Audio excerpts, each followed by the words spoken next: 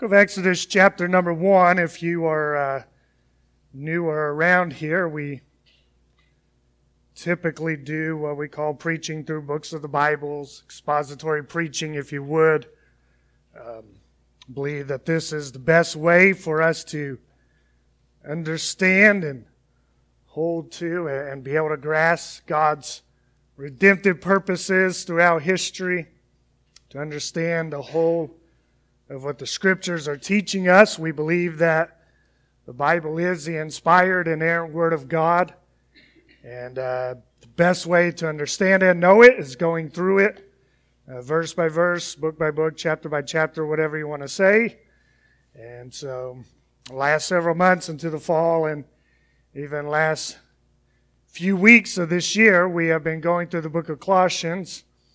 And now I feel like the next place we should turn is to the book of Exodus. So we're going to be there for a while. We won't go through every single verse and every little detail and building of the tabernacle and so on, but enough to give us a good overview of what God would speak to us through His Word. So again, I'll challenge you, if you want to understand and be aware of what's going on, I would challenge you. I know many of you have a devotional time, a time maybe you're reading through the Bible and you've already passed the book of Exodus. I challenge you to make it a regular part of your scripture intake, reading through it, preparing your hearts as we get into the Word each and every Sunday. All right, so Exodus chapter 1 is where we are. If you have your Bibles, hope you do. Turn there with me. We'll read the entire chapter here this morning. Hear what God will say to us through His Word. Amen. Chapter 1 of Exodus, verse 1. These are the names of the sons of Israel who came to Egypt with Jacob, each with his household: Reuben, Simeon, Levi, and Judah, Issachar, Zebulun, Benjamin, Dan, and Naphtali, Gad, and Asher. All the descendants of Jacob were 70 persons. Joseph was already in Egypt, and Joseph died, and all his brothers and all that generation. The people of Israel were fruitful, increased greatly, they multiplied, and grew exceedingly strong, so that the land was filled with them. Now there arose a new king over Egypt, did not know Joseph, and he said to his people, Behold, the people of Israel are too many and too mighty for us. Come, let us deal shrewdly with them, lest they multiply. And if war breaks out, they join our enemies and fight against us and escape from the land. Therefore they set taskmasters over them to afflict them with heavy burdens. They built for Pharaoh store cities, Pithom and Ramses, but the more they were oppressed, the more they multiplied and the more they spread abroad. The Egyptians were in dread of the people of Israel. So they ruthlessly made the people of Israel work as slaves, and they made their lives bitter with hard service, and mortar and brick and all kinds of work in the field. And all their work they ruthlessly made them work as the king of Egypt said to the Hebrew midwives, one of whom was named Shiphrah, and the other serve as midwife to the Hebrew women, and you see them on the birth stool. If it is a son, you shall kill him. If it is a daughter, she shall live. The midwives feared God and did not do as the king of Egypt commanded them, but they let the male children live. So the king of Egypt called the midwives and said to them, Why have you done this and let the male children live? The midwives said to Pharaoh, Because the Hebrew women are not like the Egyptian women. They are vigorous and they give birth before the midwife comes to them. So God dealt well with the midwives. People multiplied and grew very strong, and because the midwives feared God, He gave them families.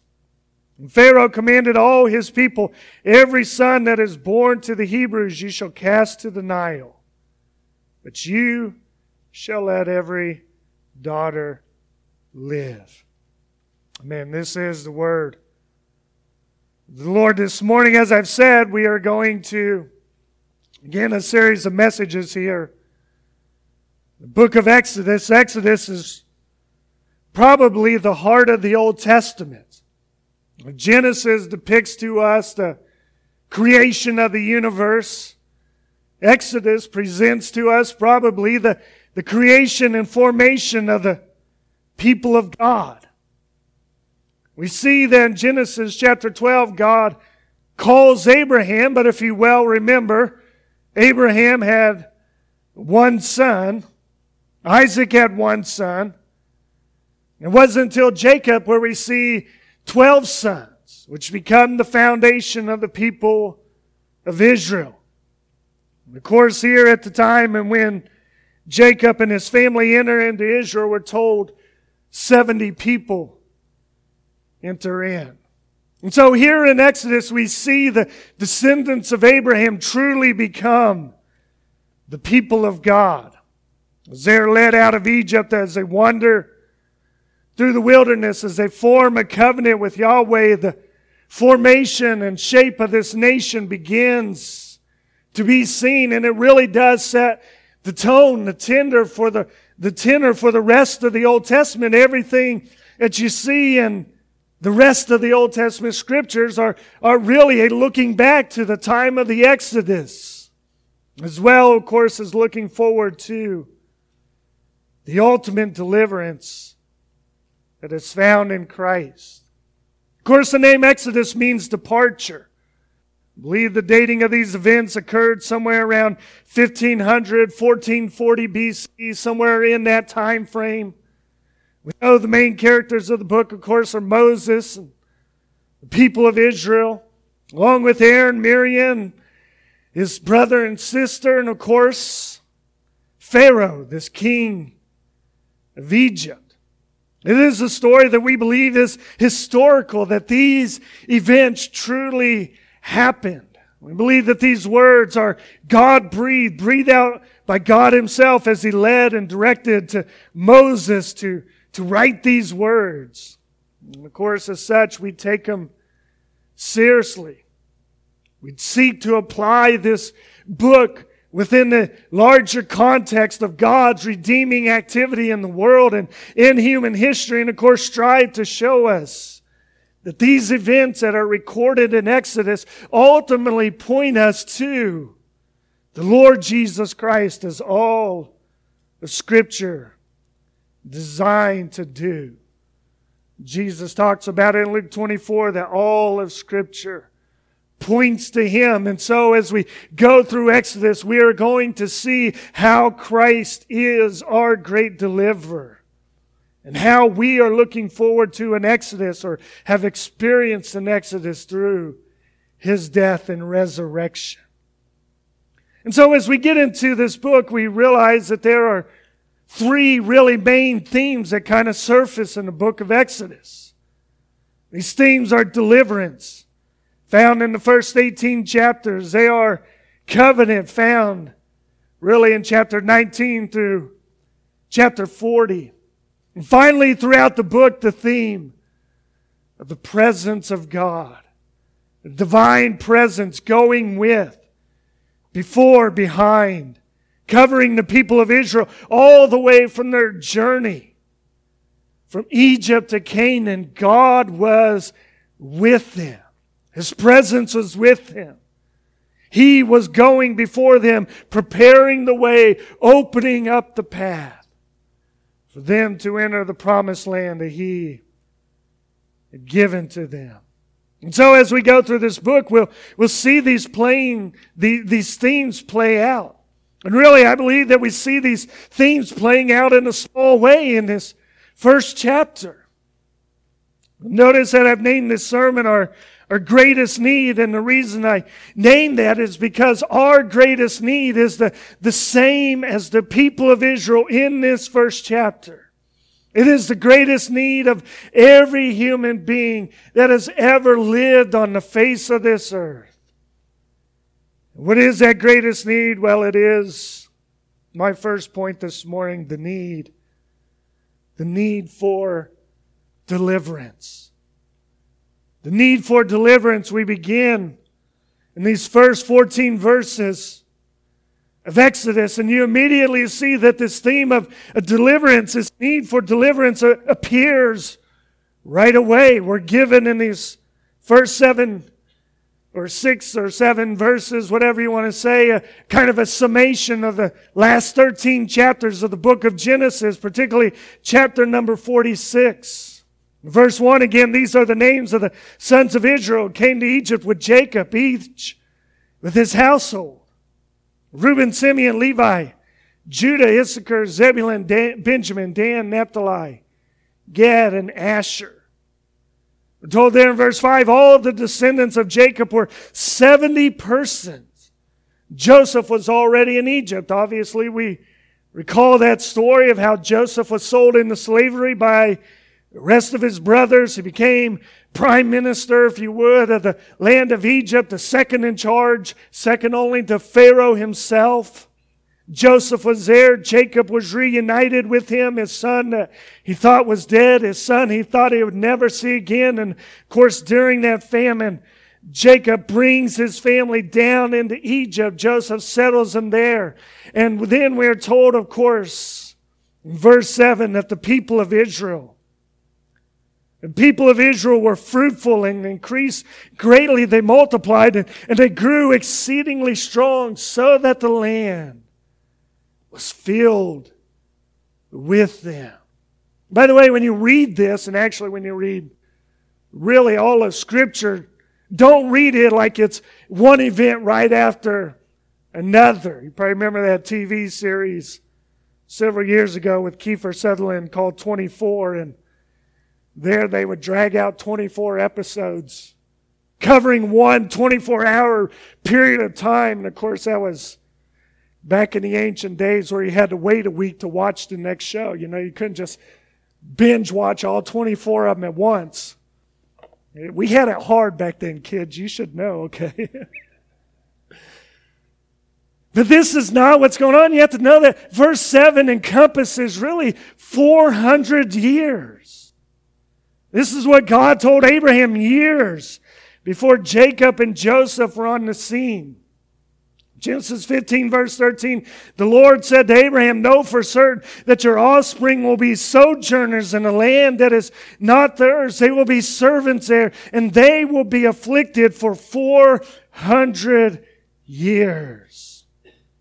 And we're told in Exodus 12, verse 40, the time that the people of Israel lived in Egypt was 430 years. Just think about those words, 400 years. You know, in 2026, 2 years away, America will celebrate its 250th year of existence, the semi-quincentennial. Thank goodness for Google, because I would have never known that otherwise. Think about all that has happened in 250 years. You know, I looked on Northampton Community College. They have American History 1 and 2. They have the Black experience. They have an American experience of warfare, Civil War and Reconstruction, modern American history from 1945 to the present, as well as 3 special studies in history classes. Oh, and by the way, a history of Pennsylvania. So even in 250 years, and this is, of course, just a community college, study 7 or 8 different classes covering American history. Perhaps you've been to Ford's Theater in Washington, D.C., and as you are leaving there, exiting the room in which Abraham Lincoln ultimately died and passed away, and as you're getting ready to leave and, of course, go into the bookshop to spend your money, you remember that there's a tower of books there in the room across from Ford's Theater. Over 15,000 books were collected that were written on Abraham Lincoln alone. 15,000 books covering a 6-year period of history, of course, covering his life as well. There's more being written. I recently listened to a podcast of a guy that had just released another history of Abraham Lincoln. And so you realize 400 years. There's a lot going on. So I read these words in verses 8 and 9 there. Arose a new king over Egypt, who did not know Joseph. And he said to his people, behold, the people of Israel are too many and too mighty for us. Verse 10, come and let us deal shrewdly with them. Lest they multiply, and if war breaks out, they join our enemies and fight against us and escape from the land. Therefore they set taskmasters over them, afflict them with heavy burdens. Built for Pharaoh store cities, Pithom, Ramses. We really don't talk a lot about these verses, especially with what happens later in the chapter, but really when you read these verses, you see Pharaoh's first attempt at exterminating or at least curtailing the population of the people of Israel. He takes the people and he makes them into a lower caste of individuals, a lower grouping of people, all in the hopes that they would repopulate in lower numbers. He decides that he is going to work them so hard, work them to death. Don't give them any opportunity or any freedom or any way of thinking, hey, maybe we want to have a large family with a lot of kids. You realize, and you can make the case so easily, the government such as ours makes it so difficult for families, for marriages to thrive and prosper. The society looks down on marriage when motherhood and especially fatherhood is denigrated and done away with. I was hearing a story that came out the other week about how it is so difficult for a person who's on disability income to even begin to get married because all of a sudden their incomes are multiplied together and a person can't continue to make ends meet. We live in a world where it is being discouraged for our young people, our young adults that are entering into society to start a family and to make a go at it. Come out of college over $100,000 in debt. Home price is so expensive. Insurance is so outrageous. Then we sit here and we wonder, why is it? Why is it that we aren't hitting the population replacement rate of 2.1 children? I think we're down to like 1.8. And it's because we live in a world where it has become untenable. And it's a sad and unfortunate thing. No longer kids and young people have the advantage that you and I had even a few years ago. I think we have a picture of our first apartment. 600 some square feet, one bedroom, one living room, kitchen combination, whatever. And I think all we had in there was a chair, a dining room set of 4 that my mom and dad had bought us, and an ironing board. Don't know why I had that, but whatever. Now it's become so difficult. Of course, Pharaoh has his plan. We realize, of course, his plan backfires. Verse 12, the more they were oppressed, the more they multiplied, the more they spread abroad, and the Egyptians were in dread of the people of Israel. So they ruthlessly made the people of Israel work as slaves. Verse 14, they made their lives bitter with hard service and mortar and brick and in all kinds of work in the field. In all their work, they ruthlessly made them work as slaves. You see that word ruthlessly repeated there in both verse 13 and 14? Means to crush, to grind away, to break. Egyptians made their lives miserable. Miserable. They crushed them under the weight of their burden. The weight of their slavery. They ensnared them. Bonds of slavery. Again, as I said, this is This is not only the story of the people of Israel, this is our story as well. This is our greatest need, if you would. You and I are under a crushing weight. Not of over-taxation, not of overburden by an oppressive government, although that may be the case. We are under a far greater weight than what the Egyptians or the Israelites were in. Not under the oppression of a pharaoh, a king, a government, president, a governor, but rather we are under a far greater oppression. That is the weight of sin that has bound our lives, has captured our lives, has held us in prison. Paul tells Timothy, his protege, that as a pastor he must patiently try to convince individuals to hear the truth. He must patiently preach the gospel to them over and over and over again. And the reason is found in 2 Timothy chapter 2, verse 26. Paul says that they might come to their senses, that they might escape from the snare of the devil. Why? Because they have been captured by him. They have been captured. If you are here today and you don't know Christ as your Savior, you are in slavery. You say, no, I'm not. I'm an American citizen. I'm in the land of the free and the home of the brave.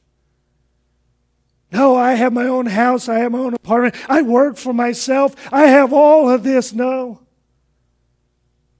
Reality is you're in slavery. The enemy has you bound. The sins that have come into your life, they have you bound. You are not free to do what you want to do. He has taken you captive to do His will and His good pleasure. That's why the story of the Israelites is your story. You need someone to set you free.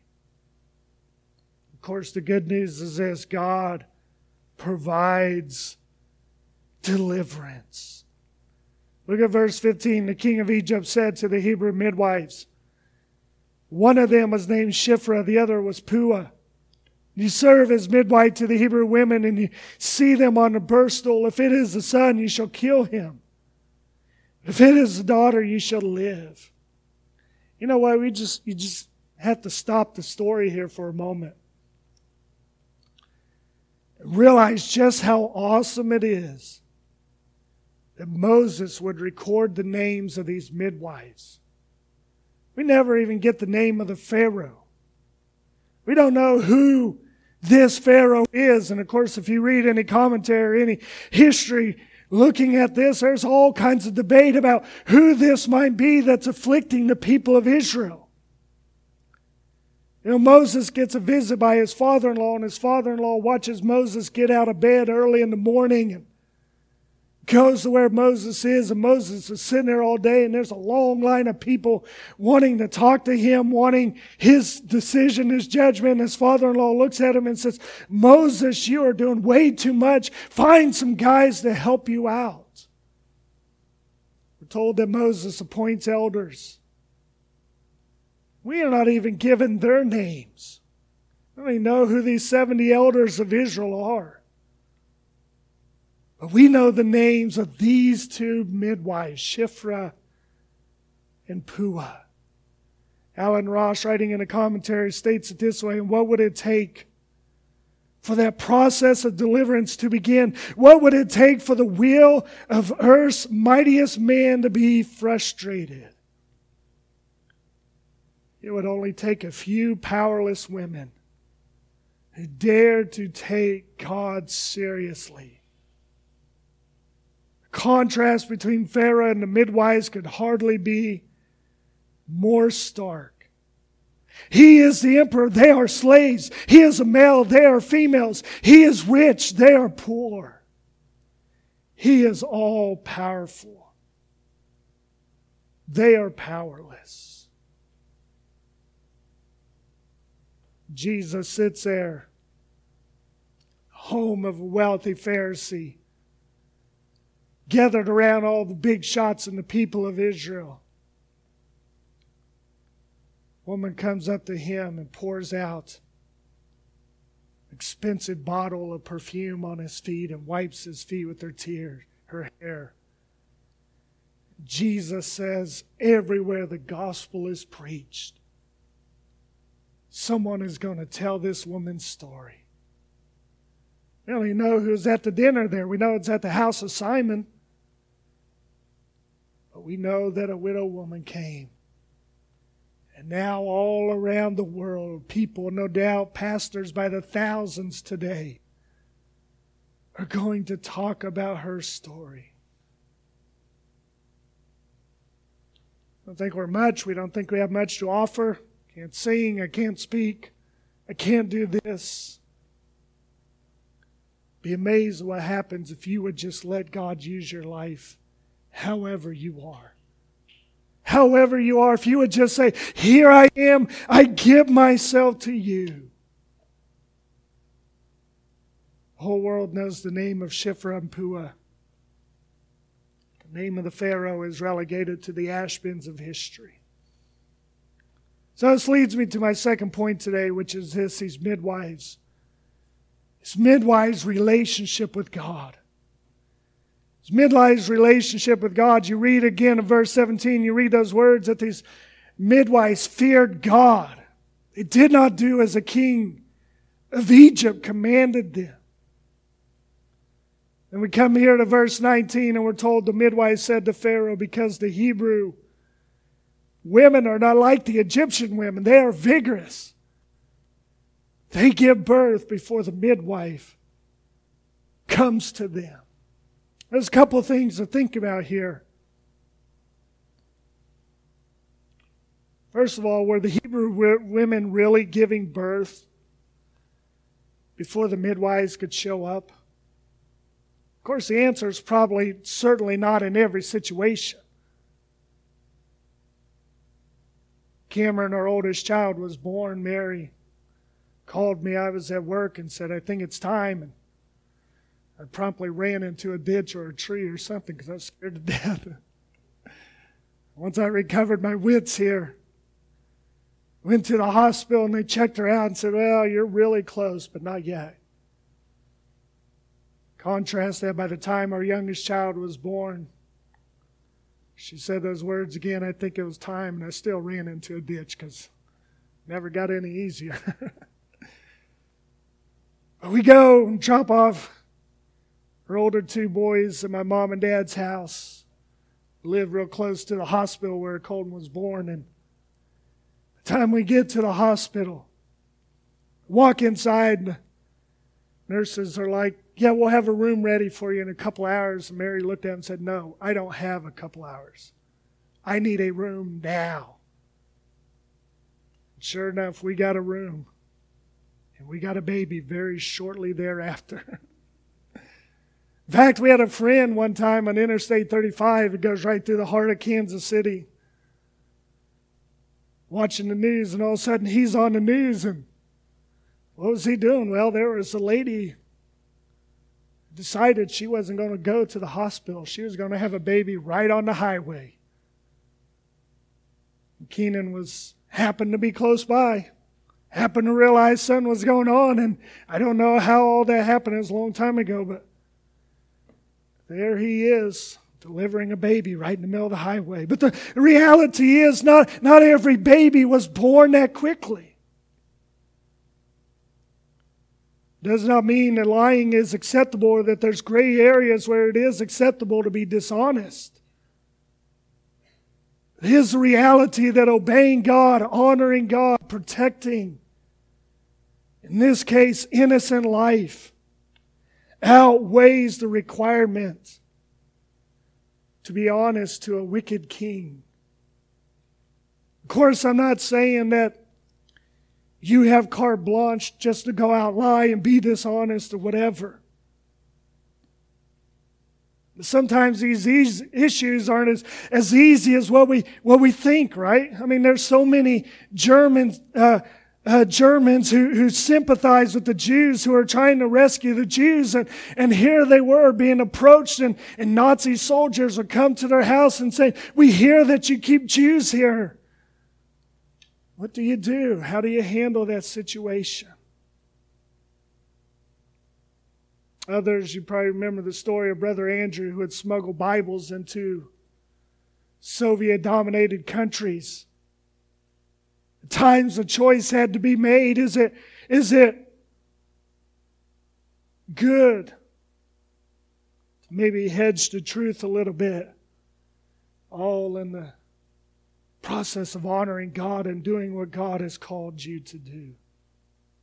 Of course, this leads us to another thing to consider, especially in the world in which we are living today. And that is this question of whether or not we are willing to do what is right. Whether we are willing to stand for what is right, despite the potential consequences that might come our way. It probably would have been very easy for these two ladies to simply do what Pharaoh told them to do. They might have gotten a lot of money. They might have gotten a lot of riches that they would have been obedient to him. But yet they realized, they feared God. They realized there is something more important than the riches of Egypt. What are you going to do? What are you going to do if a situation like this arises in your life? Remember the words of Peter and the disciples. They stood before the high priest and they said, Acts chapter 5 verse 29, "We must obey God rather than men." I'm not telling you that you have a reason to lie or to be dishonest. Peter certainly wasn't in his situation. He just simply told the high priest that he was going to obey God. But again, it begins with our relationship with God in the first place. And if you are not at a place where your relationship with God is strong and secure and stable and steadfast, even in the easy times of life, what are you going to do?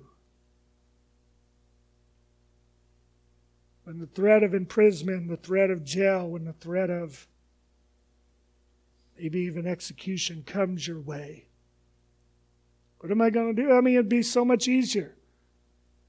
Someone show up tomorrow morning and say, "Hey, you're a church. You guys, people do weddings in church, right?" Yeah, we do weddings. Here's a couple we want you to marry. You have to look at them and say, "No, that's not what God wants." "Okay, we're going to close down your church and seize all your assets. Turn this thing into a casino or whatever. Apartment, I guess. Maybe a Dunkin' Donuts or something, because we could use another one in town." What am I going to do? What am I going to do? How am I going to stand? Now is the time to make sure our willingness, our commitment to serve and follow Christ. Because unfortunately, this choice is coming. This choice is coming, even for us. There's a great need for deliverance. There are midwives that are willing to follow God no matter what. Third point this morning, God's presence. God's presence was with these women. Again, as I've already pointed out, read this chapter. Don't read it in 5 minutes or whatever time I read it this morning. It's probably safe to assume that there's periods of years. It's not that Pharaoh calls them into his throne room and says, "Hey, I want you to kill the Hebrew boys." Next day he calls them back and he says, "Hey, why didn't you kill the Hebrew boys?" Years are going by.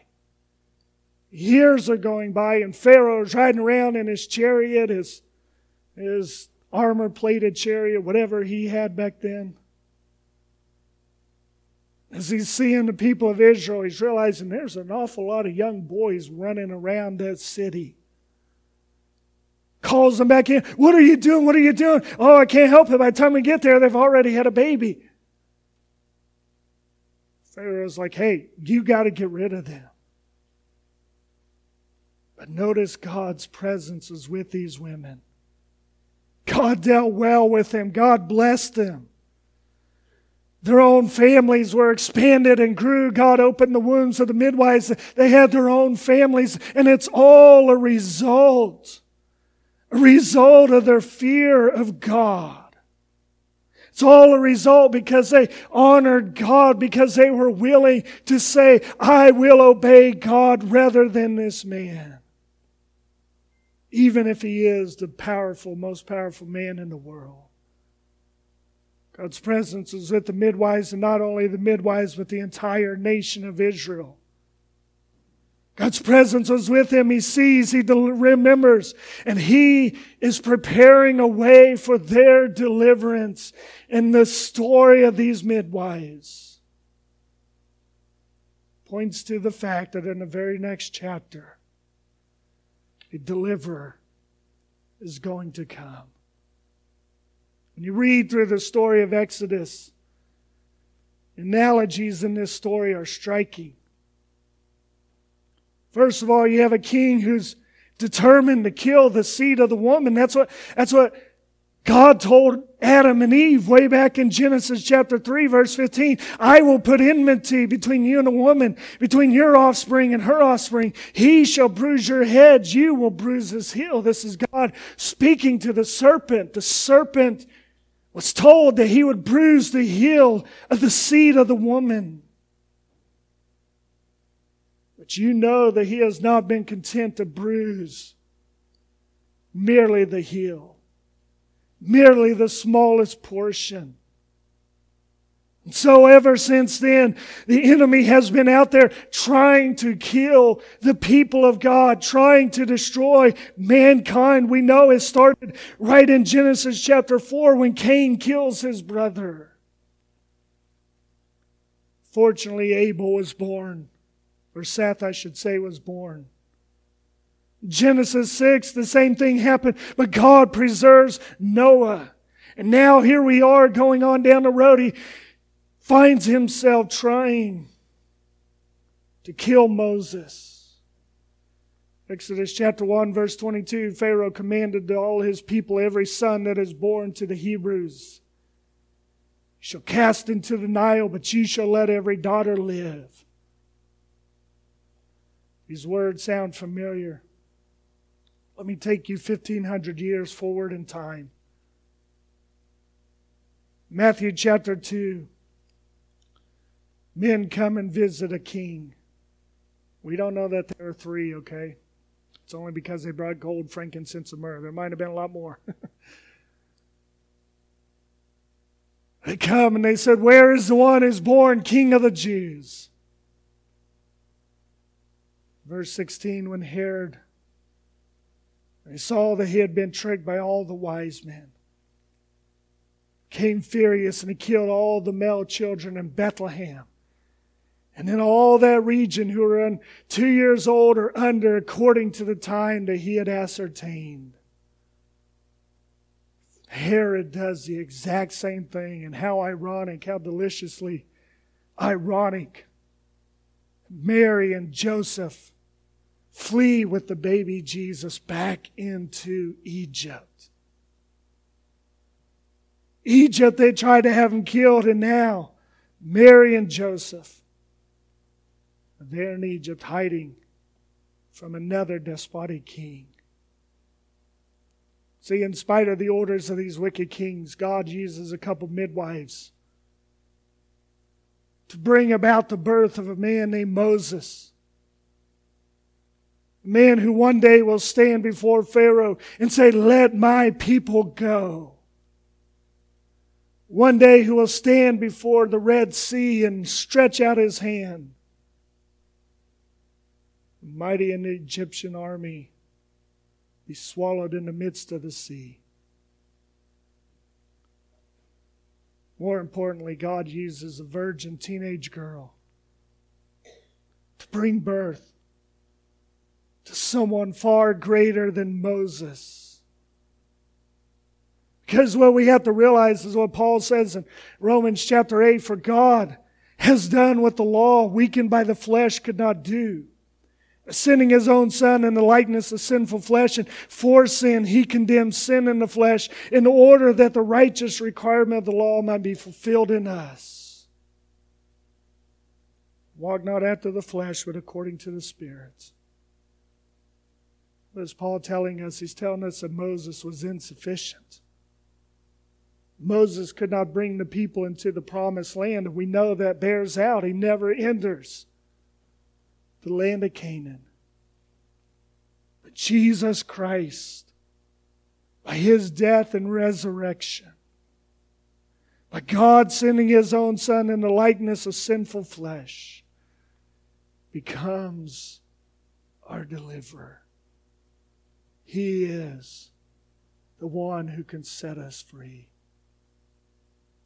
My question to you this morning is this: do you know His deliverance in your life? Can you stand here this morning and say, I have been set free? Again, not from Joe Biden, not from Josh Shapiro, not from Lamont McClure, the Northampton County executive. Sorry, I don't know all you guys that live in Monroe County. Sorry. Can you sit here and say, I have been set free from the clutches of the enemy that have me bound? I have found my greatest need being met in Christ. If not, the opportunity is here for you to know it. The opportunity is here for you today to walk in that freedom, to walk in that liberty that Christ has given to you, to make your calling and election sure, for you to understand that Christ will set you free. And by the way, if He will set you free, His presence will be with you. Maybe you find yourself in the story of these two ladies, Puah and Shiphrah. Maybe you're facing a real life situation. I know some of you have and shared it with me. Some of you maybe haven't shared it. But you find yourself in a real life situation thinking, what am I going to do? What am I going to do? Can I challenge you? Can I encourage you this morning? God's presence will be with you if you will do the right thing and you will honor God. And you will make your choice to follow Him and live for Him. God will be with you. He will watch over you. It's so easy for us sometimes to just want to take the easy road. Let me encourage you, do what is right. Honor God. Yes, obey your leaders, those who have authority over your life, as much as you're able. But more importantly, honor God, and God will take care of you. Amen. Let's pray this morning, shall we?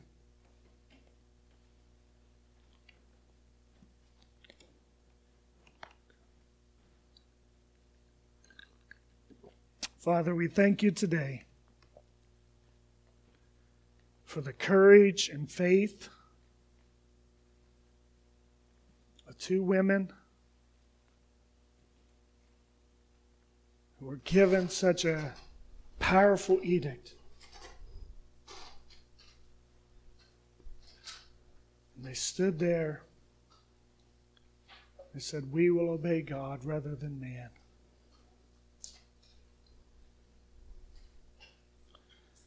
Lord, we look at our own situation, and many of us grew up in a situation where it was so easy. So easy. We'd get pictures of our leaders going to church, carrying Bibles or whatever. Places would close on Sundays, people would go, and How that time's slipping away so quickly. Men and women maybe even here who are a corporation and a business and an office, a warehouse. They're being confronted with choices of whether or not they will honor God or whether or not they will give in and cave in to the pressures of this world. Lord, I pray that you would remind them today that you are with them. God, no matter what they have to do, you will walk with them. You will never leave them or forsake them. Lord, more importantly, perhaps there is someone here today. Again, they may have all that they want. They may be independently wealthy. They may work for themselves. They may be living a life of luxury. But they don't know you as Savior. They're bound in prison. And maybe they've never even got a speeding ticket, but they are bound in prison. Pray today that they would find freedom. They would find a deliverer. Not in the keeping of the Mosaic law, but freedom that comes from a real relationship with Christ.